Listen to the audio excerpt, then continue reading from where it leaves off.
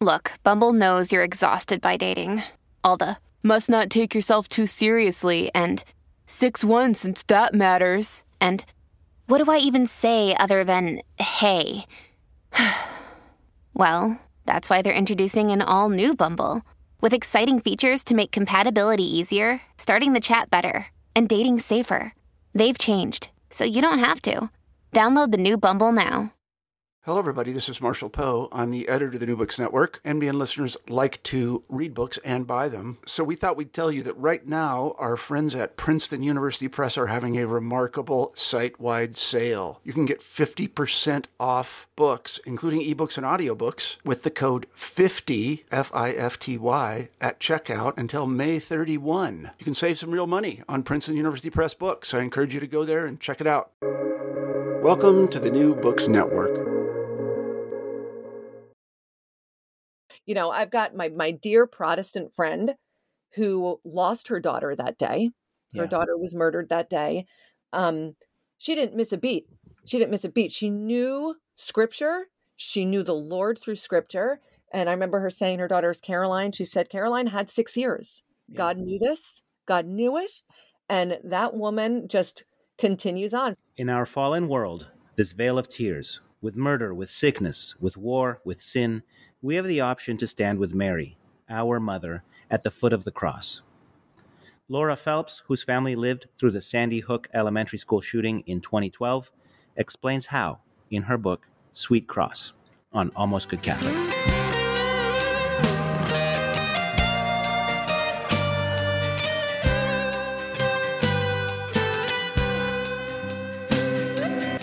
Welcome to Almost Good Catholics, a conversation about theology and apologetics. I'm your host, Chris Odinietz, and I get to ask interesting people who've thought about the big questions to share their conclusions, to explain what we know, how we know it, why we think we know it.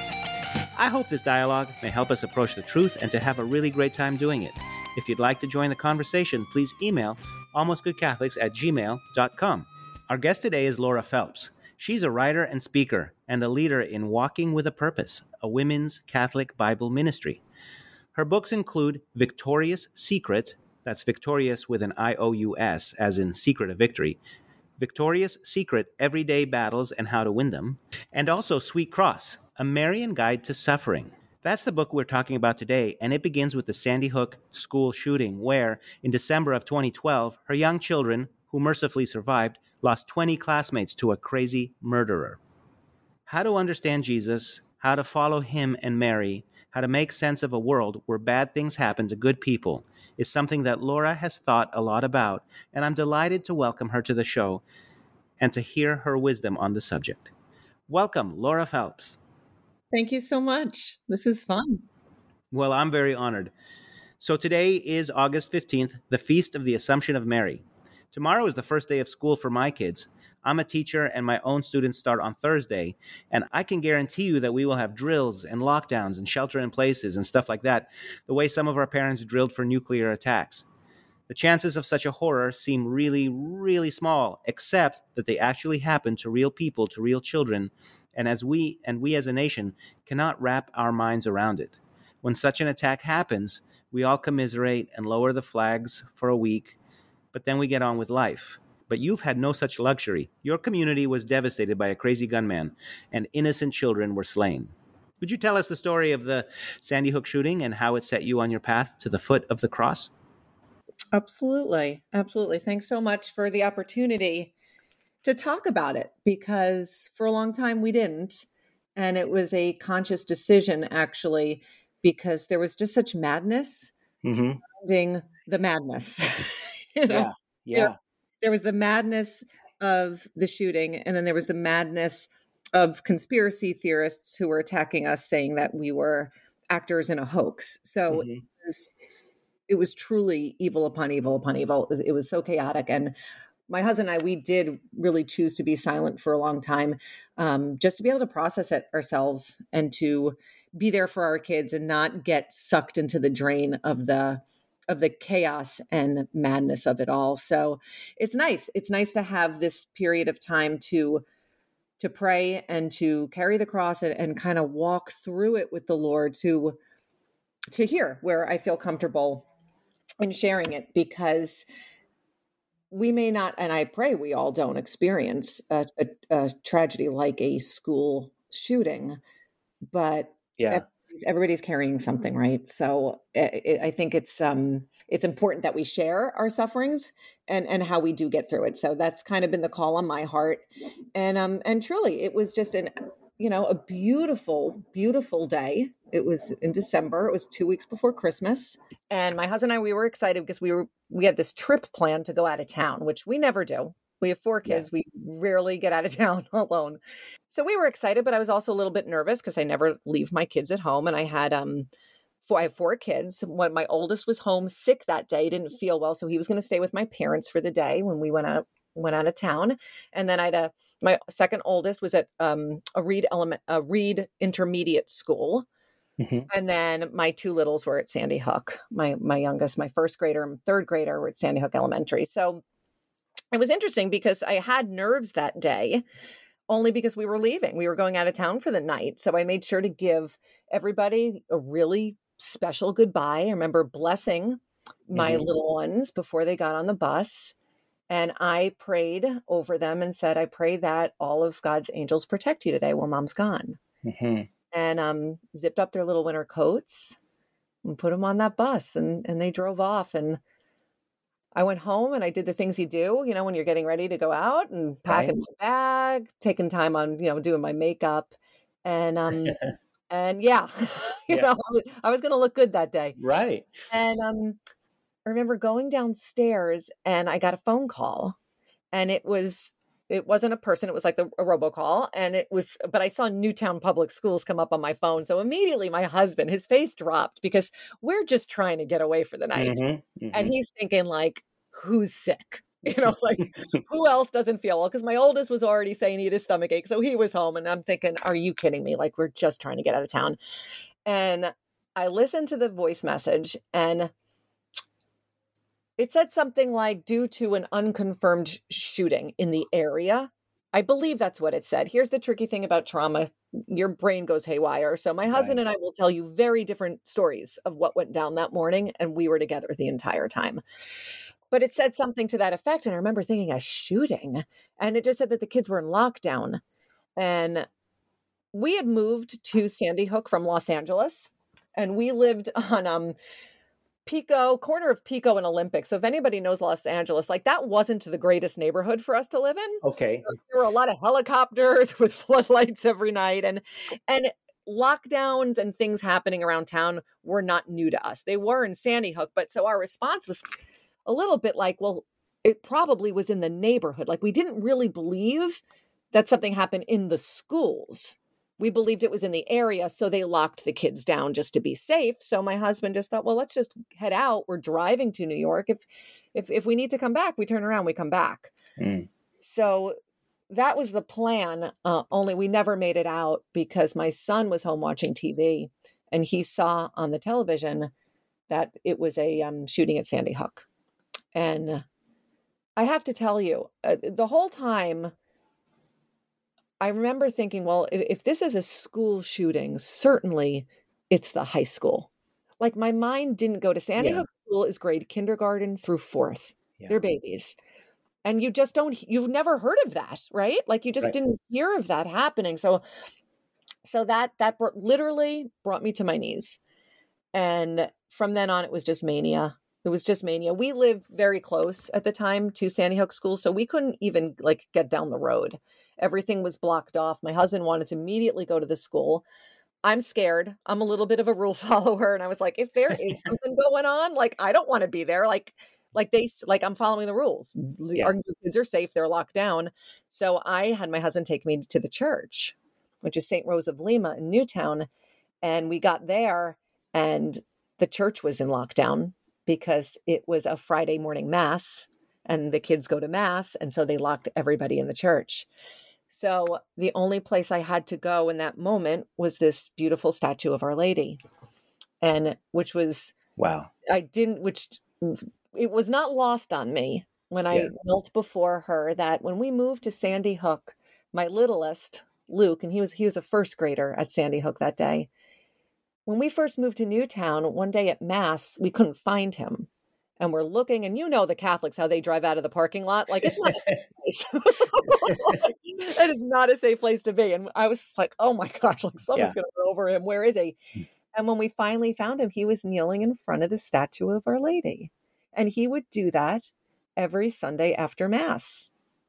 And there I was in his spot, just praying. And I was convinced, I have to tell you, I was convinced they were gone because of the great goodbye I gave them and the blessing and asking the Lord to protect them. I really thought they were gone. And my phone was blowing up because we had just moved from Los Angeles. So, it's like the world knew what was going on, whether it was accurate or not. And so much when the news is trying to get this first story, it's always wrong. You know that, right? So, but my phone was blowing up from my friends saying, are you guys okay? Are you guys okay? And I'm getting told there's 2 gunmen, there's this, there's that, all this false information, some of it true, some of it not. And my head was reeling.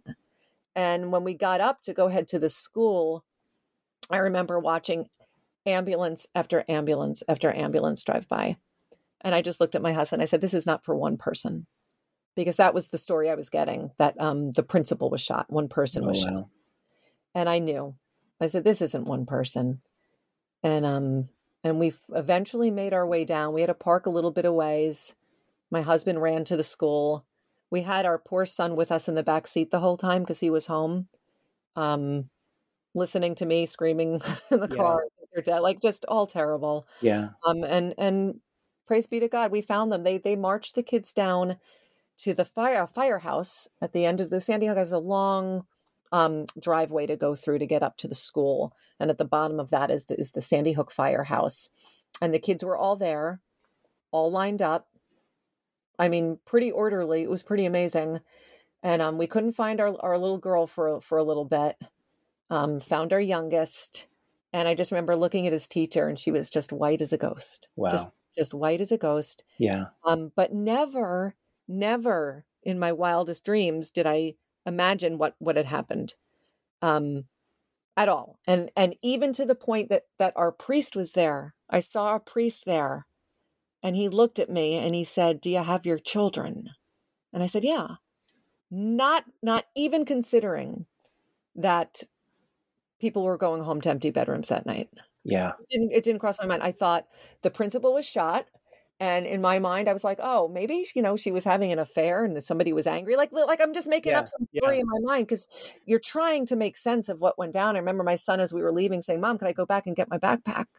Yeah. And I said, not now. And I've never been back. I've never been back.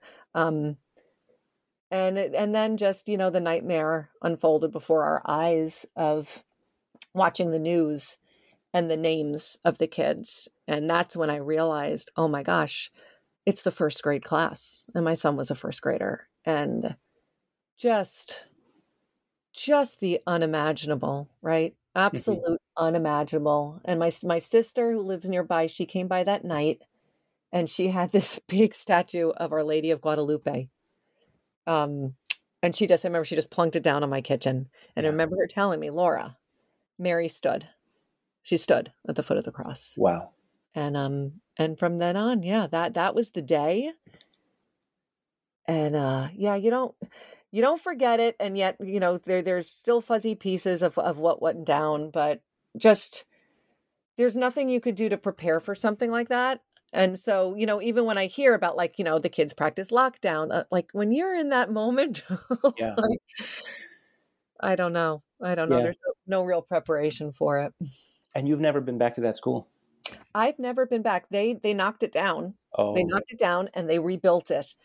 The amazing thing is, the only people in the family that have been back to the school are my 2 littles that were there for the day of the shooting. And I tell you, so my daughter, who's a 3rd grader, we just dropped her off at college. Right. So Congratulations. And she's scared. She's rushing a sorority and she's nervous. And I just looked at her and I said, Annie, you have done harder things. Yeah. You've done harder things. And that's the truth. And it's so interesting because I was kind of thinking this morning before we got together to chat, just reflecting on it all, it changes. I think the real key to walking through something so traumatic and such a tragedy really it gives you the gift of perspective. And I know we don't like suffering, and nobody wants this. I don't want this as part of my kid's story, but yet, because of it, because we chose to turn towards God. And that's what I kind of travel around preaching the message of, look, your life will be intersected by a cross. It will. Mm-hmm. I don't know what it will be, but it will happen. And you will be presented with a choice, because I've seen it in my own community. You can choose to walk towards God, or you can choose to walk away. That's your choice. Yeah. And I just want to say, yesterday I was talking about our talk today with my mother-in-law, whose name is also Anne, and she asked such a great question. How does the tragedy like this, the murder of children, affect people who are not believers? Does it bring them in, or does it drive them out? And on the one hand, I think of all the people who gather in community when a tragedy strikes, like how everyone was nicer to each other after 9/11. Yes. And on the other hand, I think of people who lost their faith after the Holocaust, for example, right? They started the tragedy as Jews, but they left as atheists. How is it for your whole community? Yeah, and that's just the great Mr. question, right? Mm-hmm. Because I have to say, the Lord, in his goodness, really did prepare me for this. I didn't realize it when we left LA and we moved here to Sandy Hook. It was to be closer to family. We were in California for 10 years. My whole family's here on the East Coast. And life was hard. Marriage was hard. We were broke. And mm-hmm. when I say broke, I mean like it was a zero in the bank account. We filed for bankruptcy. Our marriage, nothing will kill a marriage like financial stress, right? So life was really, really hard. And I was at a breaking point. I thought that if I moved here closer to family, all my problems would go away. And as a good friend said to me before I left, he said, remember, Laura, wherever you go, there you are. That's right. That's right. And so we moved here, and nothing had changed. It got even more difficult because I had no friends here. Mm-hmm. And that is really when I had my conversion back to the faith, because I'm a cradle Catholic. So the seeds were planted. It was always there. Mary, I mean, we could do a whole other episode of just how obvious she has been in my life. Yeah. But I don't notice it till I have this perspective. But she has been knocking on my heart forever. And it took really me thinking my marriage was ending to have this reversion. And I went to hear Matthew Kelly. I went to a Matthew Kelly conference at our church here in Newtown. And he said, if you want your life to change, go to daily mass for 2 weeks. And I thought, well, I do want it to change. And what do I have to lose? Yeah. And that began my turn to the Lord. So what I thought was to save my marriage. It really created a solid faith foundation for me. So when this went down on December 14, I was already standing on solid ground, and mm-hmm. and what I knew that maybe a non-believer didn't recognize that day, I didn't say, how could God do this? I said, holy cow, the devil is real. Yeah. So if I had not had that previous suffering in my life and turned to where we need to turn to the Lord, I might have been in a very different place. I know many people in the community, how could God allow this? I don't believe in a God that would allow the murder of children like this. I don't believe that can't be true. He can't be good. I had one friend, I remember telling me, kindness is my religion. I'm just going to teach my kids to be kind. And that became a real big slogan. Be kind, be kind. And like you say, we are kind for about 15 minutes. We're all really kind. And then everybody goes back to their life. And that's always a big joke in our family. Like, oh, that doesn't sound very kind here in Newtown. Because we forget we're sinful. We're human. We go on with life. And so to answer that question, I think it's a grace. It's such a grace and a gift of the Holy Spirit to be in a place where you could be literally standing at the foot of the pit of hell. I saw the devil loud and clear that day, but but I knew where to go. I knew that this was not of God. And I knew that because of this reversion, because the entire year before Sandy Hook happened, I started to read scripture. And that was the game changer for me. I'm a cradle Catholic. I never read the Bible. And I think most Catholics, lifelong Catholics, can say the same thing. I've got my dear Protestant friend who lost her daughter that day. Her daughter was murdered that day. She didn't miss a beat. She knew scripture. She knew the Lord through scripture. And I remember her saying her daughter is Caroline. She said, Caroline had 6 years. God knew this. God knew it. And that woman just continues on. So like two of my closest friends in all of this madness that are standing on a solid foundation of faith before the tragedy, they hold on to their faith. It's not easy. I'm not saying we don't have moments where we have those, like, are you kidding me, Lord moments. We all have those, but you're still tethered to him and you come back. I don't know many stories, to be honest, of those without faith that thought, hey, I really need to turn to the Lord after this, because my circle here got very small because I just had to create a safe place for me to process the pain. And that was in the church. So that's kind of what I was consumed with. I think what happened for a lot of people, we need, when we face a suffering, like you have to do something, right? Like you have to do. And for me, it was the rosary. It was diving deeper into my faith. It was starting a Bible study here, Walking with Purpose Bible study. I brought it to my parish. And let me tell you, 160 women showed up every Wednesday morning to study scripture. Yes. Women that didn't go to mass, that weren't Catholic, but we knew that we needed something. Yeah. And so that was interesting to see. Whether these women stayed faithful to the program or went to mass, it was interesting to see that that's where they came. There was a vigil mass the night of the shooting, and the church was so packed that we had to open up the windows so the people across the street at the gas station could hear. And then I remember the priest coming out into the crowds, just holding the Eucharist up above everybody. And I'm telling you, that church has never been packed like that before and not after. And it was incredible because it was just such a testament. Like, where do you go? Where do you go? It's like Peter, right? To whom do we go, Lord? Yeah. Like, where else do you go? And I think it's in everybody. We know that we need to run to the Father. It's just, do we? And so, no, not everybody does. I'm so grateful for the seeds my parents planted, and just the gift of grace and my openness to it, and for my previous sufferings, because without them, I wouldn't be here. I wouldn't have known where to turn. So, I think it's different for everybody. I wish everybody would choose the path, and I think eventually we'll all get there. That's my prayer. But if you don't have that foundation, I think it's real difficult to start it and say, I'm gonna choose the Lord. And I think the best that we could do, the best that I could do, really, is just live it. I had a friend at the bus stop who, many people didn't send their kids back to school. It was terrifying. And that's what I said to my daughter, taking her to college. And I said, you got back on a school bus and went to school. You are brave. Like, you could do hard things. Like, you've been made strong. That was just, that wasn't the devil taking my family down.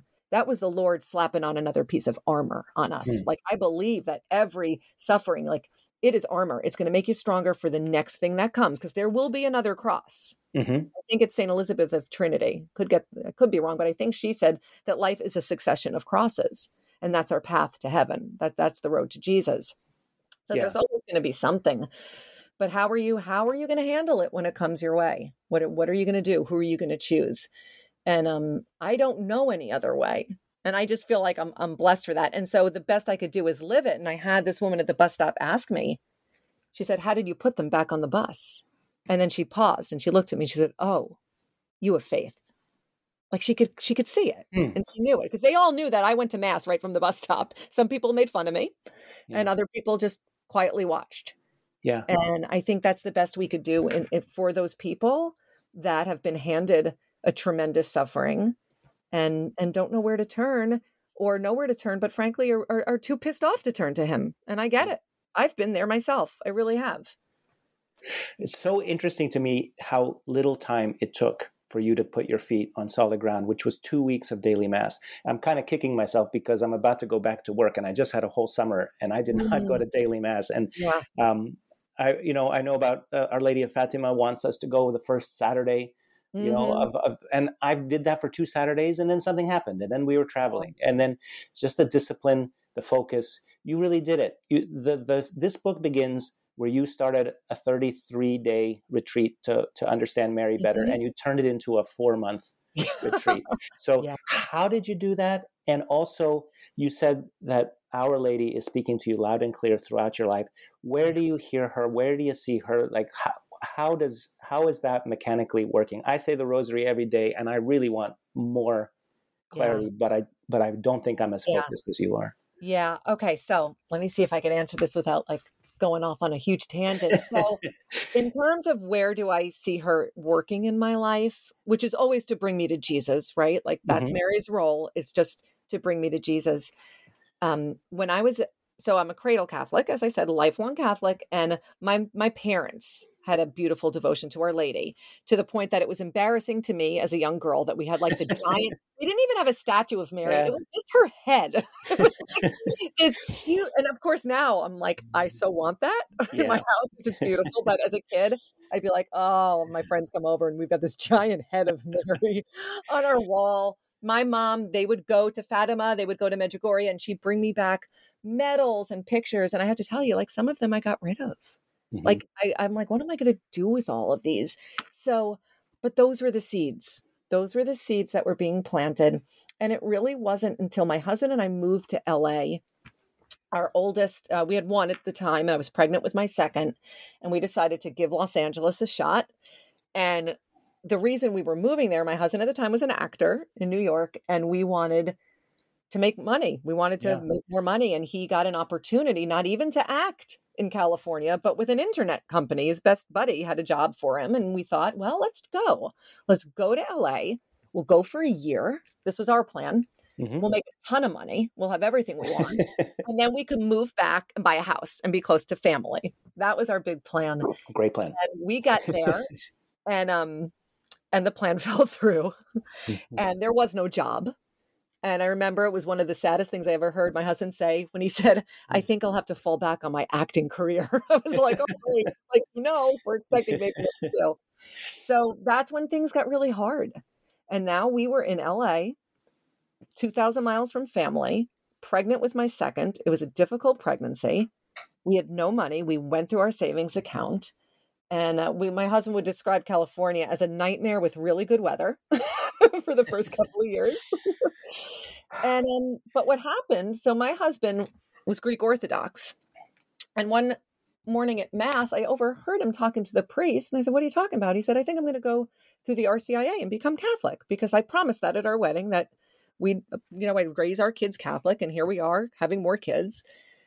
And so he went through this great RCIA program. Really loved it and knew more about the Catholic faith than I did, right? My Catholic faith, I always say my catechesis was God is love. And I made a lot of banners with felt and glue. That's all I remember. I didn't open Bible. I didn't read scripture.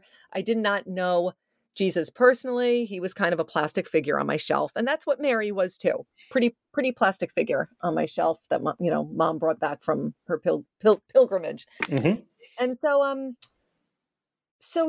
it was really my husband. The Lord really tugged at his heart. He got very involved in the faith. He became a lector at Mass, and we just started having this kind of beautiful faith community around us. And at the end of his initiation into the Catholic Church, he was gifted this beautiful portrait of Our Lady that said underneath, she pondered these things in her heart.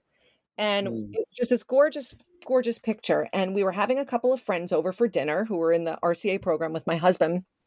And so I wanted the house to look nice. We had no money, remember? So I couldn't even afford to frame the picture of Mary.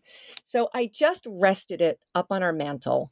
And in front of it, I put some little votive candles. And I lit the candles and had this piece of paper poster of Mary. And we had a lovely evening. We had a lovely dinner. And halfway through the conversation, my husband's friend asked, "So why'd you pick LA? Why'd you move here from New York City?" And I said, "Well, it's a funny story, actually." I said, our plan, we came here to make more money and be successful. I said, but I think God had other plans for us. I think the plan was to come here and grow closer to Jesus.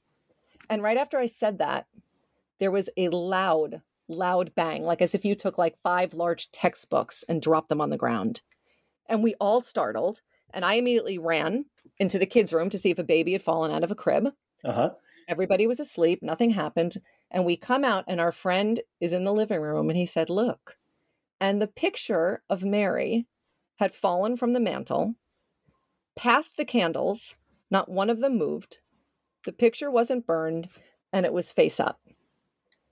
And very interesting. I just remember, and I don't even know how that it struck me that much that moment, but it returns in my mind all the time of just her confirming, "Yeah, Laura, that's it. That's it.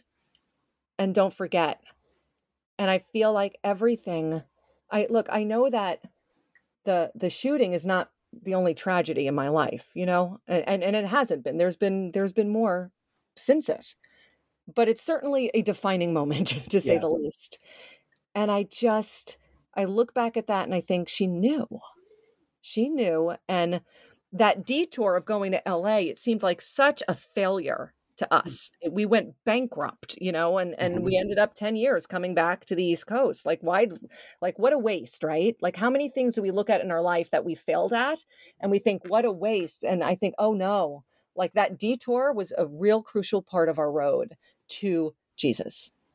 And I think about that all the time. And then after Sandy Hook, after the shooting, we had a special mass with a gentleman who had apparitions of Our Lady, and they brought him in. And after the mass, we were chatting and we were up in this little hall having a little wine. And as we got ready to leave, one of the priests there handed me a beautiful wooden rosary.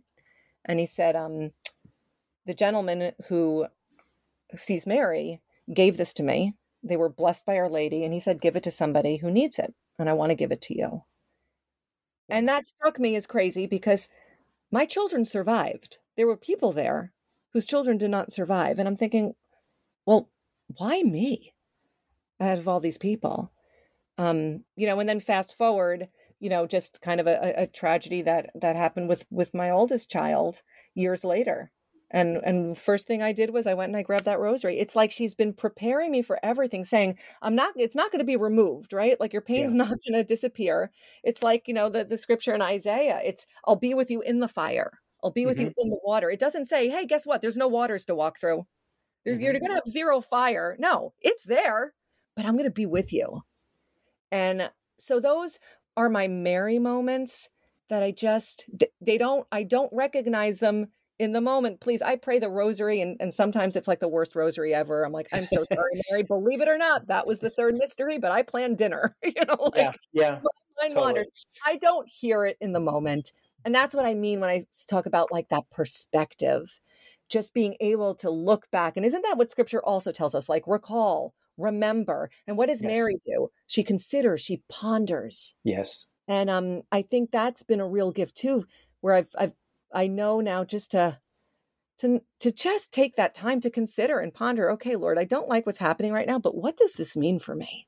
What does this mean for me and you, our relationship, and where is this leading me? So that's kind of how I see Mary in my life. And it really started with these early seeds that were planted. And then just these little ways that she kind of tugs at me that I never see in the moment. I never see it in the moment. It's always in the look back where I say, oh, that's what that was for. That's why she did that. Which is really beautiful. And I know there was another part to that question you asked. It was about the retreat that you practiced, the 4 months. Oh, how you did it. Yeah. So I'm like ADHD. Like I really have trouble concentrating or finishing anything. Like I know Father Mike Schmitz right now, he's got that famous Bible in the year. Yeah. I'm doing Bible in a decade. Yeah, I'm there too. Yep. I just have trouble following through. So the consecration to Our Lady is something that I really wanted to do. Yeah. And I think I tried it a couple of times using Father Gately's book, which is just 33. It's just 33 days, people. We could do this, right? 33 days. And I failed at that. But another thing that Our Lady led me to, I know, because it was mentioned to me 2 times by 2 different priests, was St. Louis de Montfort's book, True Devotion to Mary. And he's got True Devotion to Mary with total preparation for consecration. It's a large book. It's not an easy read. And I was talking about it for so long, but never got it for myself. And finally, a friend bought it for me. And I thought, okay, I'm going to do it. And now his consecration is not 33 days. It's longer. It's lengthier. It's a lot of reading. It's kind of heavy. And it was difficult for me to get through. And then one day, I couldn't get enough of it. Like a switch was flipped off. And I thought, this is fascinating. So I was using St. Louis de Montfort's True Devotion and Michael Gately's 33 days and kind of cross-referencing and just taking my time to go through it because it was a lot and it was beautiful. And I just knew if I try to cram this in the 33-day formula, I'm just going to be checking a box. Yeah. And this felt different. And I stayed with it a really long time and just fell in love with Our Lady because Louis de Montfort really goes into depth. And the thing that really jumped out at me was he talks about her virtues, but he emphasizes, these 10 beautiful virtues of Our Lady, which are lively faith, ardent charity, divine wisdom, heroic patience, profound humility, angelic sweetness, like all these beautiful virtues. And I'm reading this going like, I want this. Like, I need this. So I need Our Lady and I'm just going to imitate her. Easier said than done. Yes. Easier said than done. But that was really a turning point in my life was doing that consecration. And I have to say, today's my consecration day. Oh, wow. Our day of recording on our Assumption. So, just really special, really special. I think we have to be open to the promptings of the Holy Spirit. And I'm not always good at that. And I'm not, like I said, like I'm kind of all over the place. And so to do something like I know today when I woke up, I was like, oh, today's ended a novena, a 54-day rosary novena to Our Lady. I did start that. I didn't finish. And I was like, oh, today I could have finished, but I didn't. So I think people definitely don't beat yourself up over, following these formulas. I mean, our faith is so rich and there's so much, and we could get really hung up on doing all the things, right? Like the novena or the daily mass. I am a huge advocate. I think if people could get to mass at least one day aside from Sunday, I think the graces and power in the Eucharist are more than we even know and imagine. I think that would be really helpful. But that was definitely a huge turning point for me, because you know what, even at the beginning stages, honestly, what it afforded me was just 20 minutes of silence. We're just going. And Matthew Kelly even says, when he started going to mass every day, he basically went with a to-do list. Okay, Lord, this is what I need you to do for me. You got it? Right. Okay, good. And then he'd leave. Right. You don't go and have this huge epiphany. It took time. Right. And when I look back, I'm like, wow, that was over 10 years ago. And to see the progress in my spiritual life, it's slow. It's been really slow. So, it's all been slow.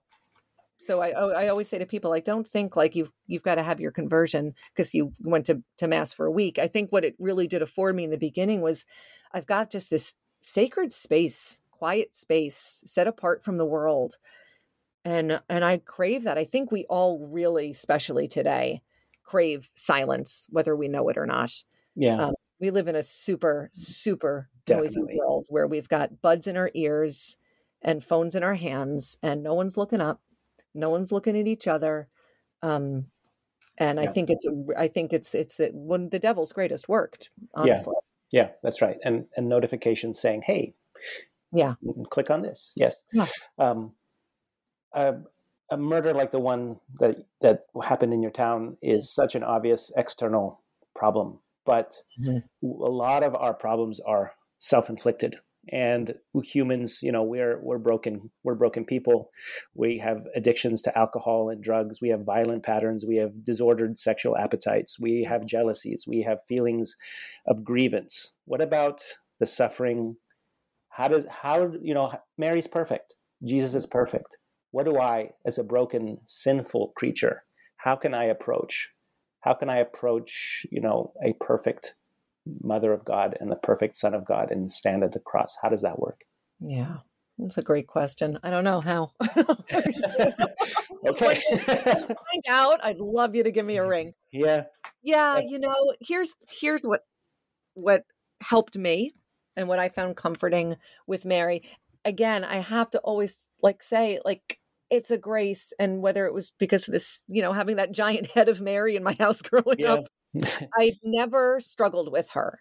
Yeah. So I have to put that out there because I have friends that do, Catholics that do. Yeah. Because she's so perfect. Who am I? I can never be like her. And right. But here's the great thing about Our Lady. Everything she went through. I could sit and meditate on the Annunciation forever. I have a beautiful portrait of Mary at the Annunciation that I have strategically placed where I could see from my desk where I work. Let me. I don't want to interrupt your answer. I just want to insert that if you could share what wisdom you have about all of these Marian mysteries. The Annunciation, the Assumption, the Coronation, the Immaculate Conception. All of these things that we pray with the Rosary. Yeah. What have you learned about all this? Well, first of all, I mean, to be honest, this is the other great thing about Mary working in my life. I had rosaries. My mom brought me rosaries. I never knew how to pray it. I never learned how. And it was not until we moved from LA to Sandy Hook when I was like, oh, things aren't better. And then I went and heard Matthew Kelly. Then I started going to Mass. And after Mass, the daily Mass, these women would gather on the side of the church and pray the rosary. And I never went with them because I felt too awkward, like I'm going to do it wrong. But I would listen and I would stay there. And I had rosaries. When my fourth son was born, my little one, Luke, the one who had that beautiful devotion to Our Lady at 6 years old. When he was born, I almost died. After he was born, they think what happened was that my uterus didn't contract, so I just bled out. Oh, wow. And I had to have 7 blood transfusions. It was touch and go. And as a gift, my husband got me a rosary. Neither of us prayed it. And I was even... This is so embarrassing to admit. I should probably confess this. I was mad. I wanted a nice piece of jewelry as a gift. Yeah. And I was like, you got me this rosary? What am I even going to do with this? And then for Valentine's Day, he got me another rosary. And that's when I started to pray. And the great thing about that is I started to pray it. And I looked at it and I thought, wait a minute. These are broken. It's not even the right amount of beads. It was It was the sorrowful rosary. And I didn't know what that was. So I had no understanding. I don't know what that is. What is that? So Our Lady has there's a sorrowful rosary you can pray, which is the 7 sorrows of Our Lady. Oh. And I'm not even going to get them all right. I have to look at everything written down, but that's, fleeing to Egypt. And so all the presentation, the sword in her heart, losing Jesus, she lost him. Right. She couldn't find him. So finding Jesus at the temple. So all the sorrows that pierced her heart, meeting up with Jesus as he's walking, holding his cross, carrying his cross. So so that rosary focuses specifically on the 7 sorrows of Our Lady. And you could just Google 7 sorrows of Our Lady. Okay. But it's different. It doesn't have a crucifix at the end. And I was like, he got me a broken rosary. That's so weird. Again, another nod from Our Lady. Yeah. Know my sorrows. Know my sorrows. And I also never really understood that you prayed a mystery. I thought it was just you held this necklace and said a whole boatload of Hail Marys. So it wasn't until I learned, oh, wait a minute. Each 10 beads, each 10 Hail Marys you pray, focus on a certain mystery, right? So let's take the joyful mysteries, which we celebrate today, right? On a Monday. So that would be 10 Hail Marys. meditating on the Annunciation. And then there's always like a fruit of it. Like what do we have to like, what is the fruit that's born out of praying and meditating on a rosary? And so that the Annunciation, that's her great yes to becoming the mother of God. And I love the Annunciation because we all have it. We all have our Annunciation moments. And I say it is that moment when God basically breaks through your well laid out plans and says, you know what, actually, this is what I have for you. Because Mary had a plan for her life. She was a kid. Yeah. And I know we think of her as being so holy, so perfect. And she was not born with original sin. She was 100% set apart. And her only desire for her life was to do the will of God. So that was it for her. So yeah, that's hard because most days I really just want God to do my will. I think it would be much smoother. We'd all be a lot happier if we just do my will, right? But her only desire was to do his will. And she knew him and loved him because she knew scripture. Mary knew Old Testament scripture. And people will argue, well, she's not really in the Bible. She's barely in the Bible. She's all over the Old Testament, if you look. So there's just something about her. What's an example? What do you mean she's all over the Old Testament? Oh, so if you So just like you mean like the Ark of the Covenant, that sort of thing? Or exactly the Ark of the Covenant, it's Our Lady. And my favorite, which is just an easy go-to, right, is to, on a day like today, like look at today's gospel reading, when she recites, the beautiful Magnificat. My soul proclaims the greatness of the Lord. So if you go to the second book of Samuel and you read, if you read the prayer, is it Esther? I'm spacing out. Hannah, maybe? Hannah, thank you. I was like, it can't be Esther. Hannah. Yeah. Hannah's prayer. It's the Magnificat. That's such a good point. Mary was echoing the words of Hannah's prayer, which is so beautiful. So there are these little foreshadowing, these little hints of Mary kind of being all over it. And so for me, as a regular old, mom in Newtown, Connecticut, dealing with life struggles, to look at her and see the way she responded. I'm not perfect. I'm far from perfect. If you need confirmation, we could get my husband on the call. Far from perfect. Fair enough. Far from sinless. Yeah. But I want to be holy. I want to be holy, and I want to do God's will because I do know and I do believe that the foot of the cross is the safest place to be because that's where Jesus is. That's where he is, and he's waiting for us, and she is too. She is too, because she stands there, and I always say she didn't stand there for 3 hours and walk away. She waits for us there. And I am comforted by that. I'm a mom. I don't want perfection from my children. I just want holiness.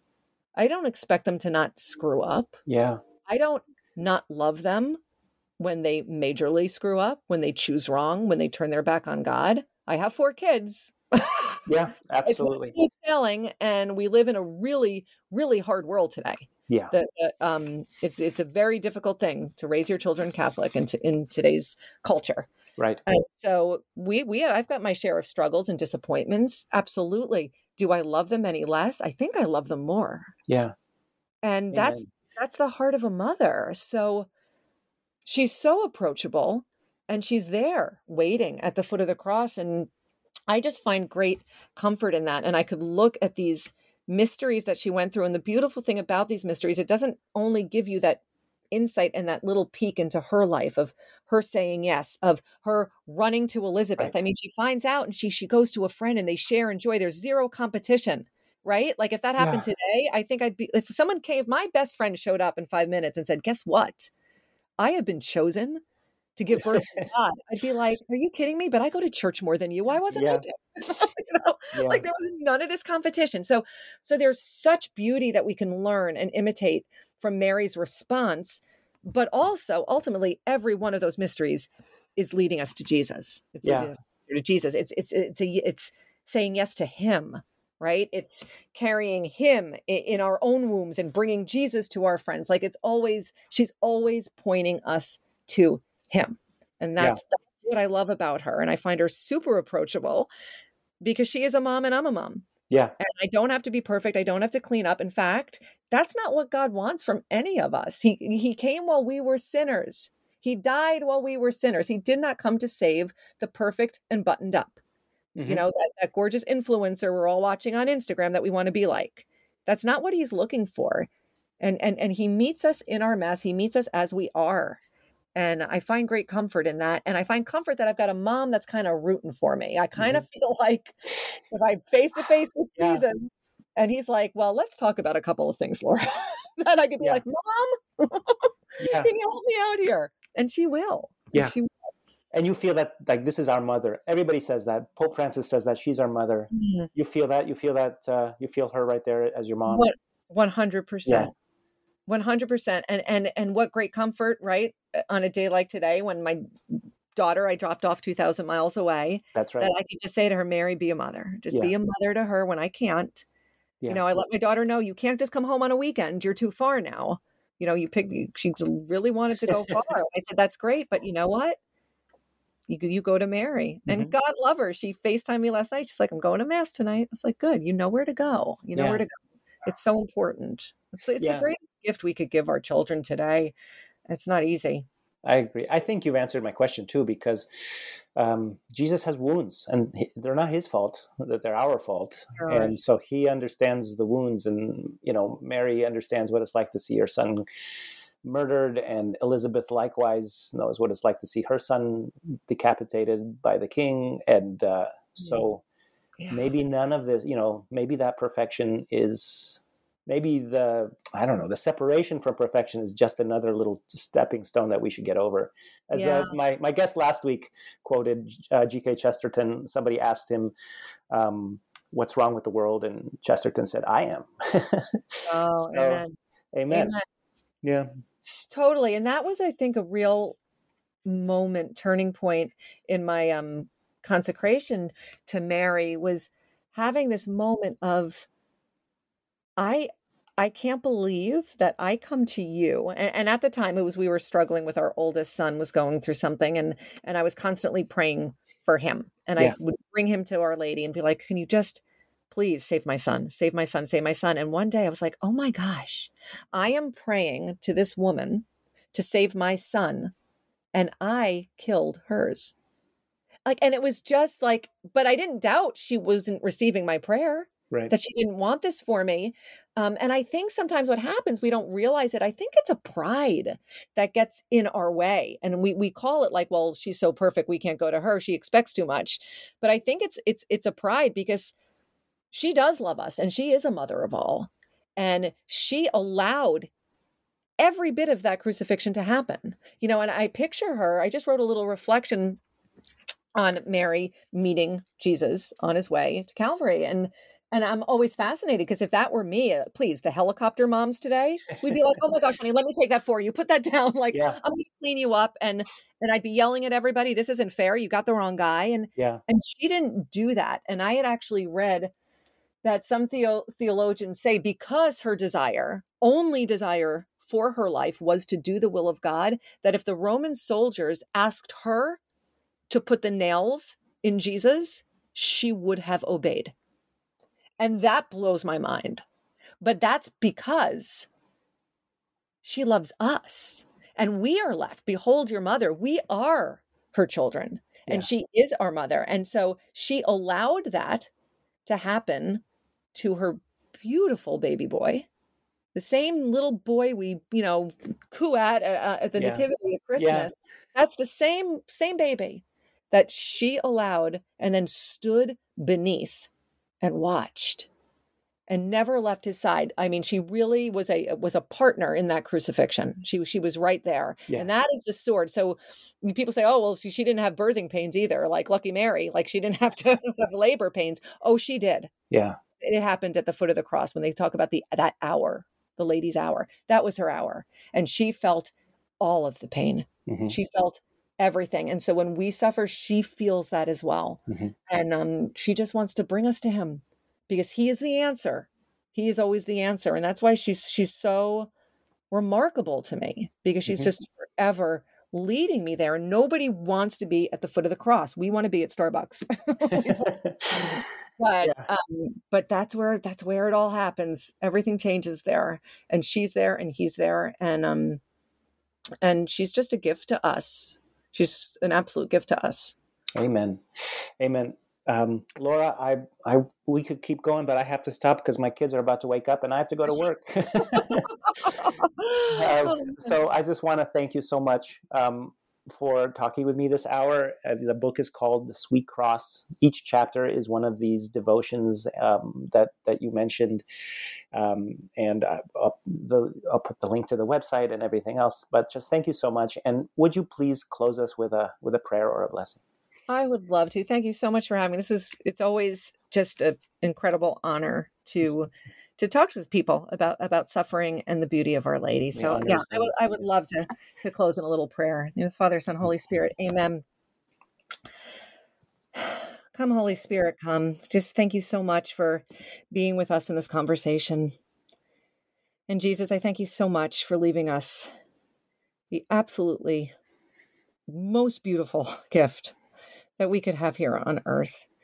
And that is the gift of our Heavenly Mother, who is with us in everything, in every moment. And I just pray that anybody listening today, that you would know that whatever it is that the Lord is asking you to carry, whatever the burden is, whether it's marriage, finances, addiction, mental illness, whatever it is that you are being asked to carry today, you do not carry it alone. And you have a mother who wants to comfort you through it.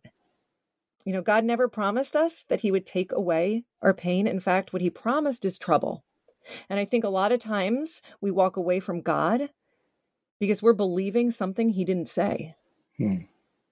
So I just pray that all our listeners would turn to Scripture and really learn who God is through his word, what he has to say, who he is, learn his character, and understand that he is a good, kind, loving Father. And yes, there is evil out there, but that we don't have to worry because he's conquered the world. You know, the spoiler alert, my friends, is it ends in victory. It ends in victory. And we have a mother at the foot of the cross who says, come stand with me. Stand with me. This is not the thing, my friend, that is going to tear you down.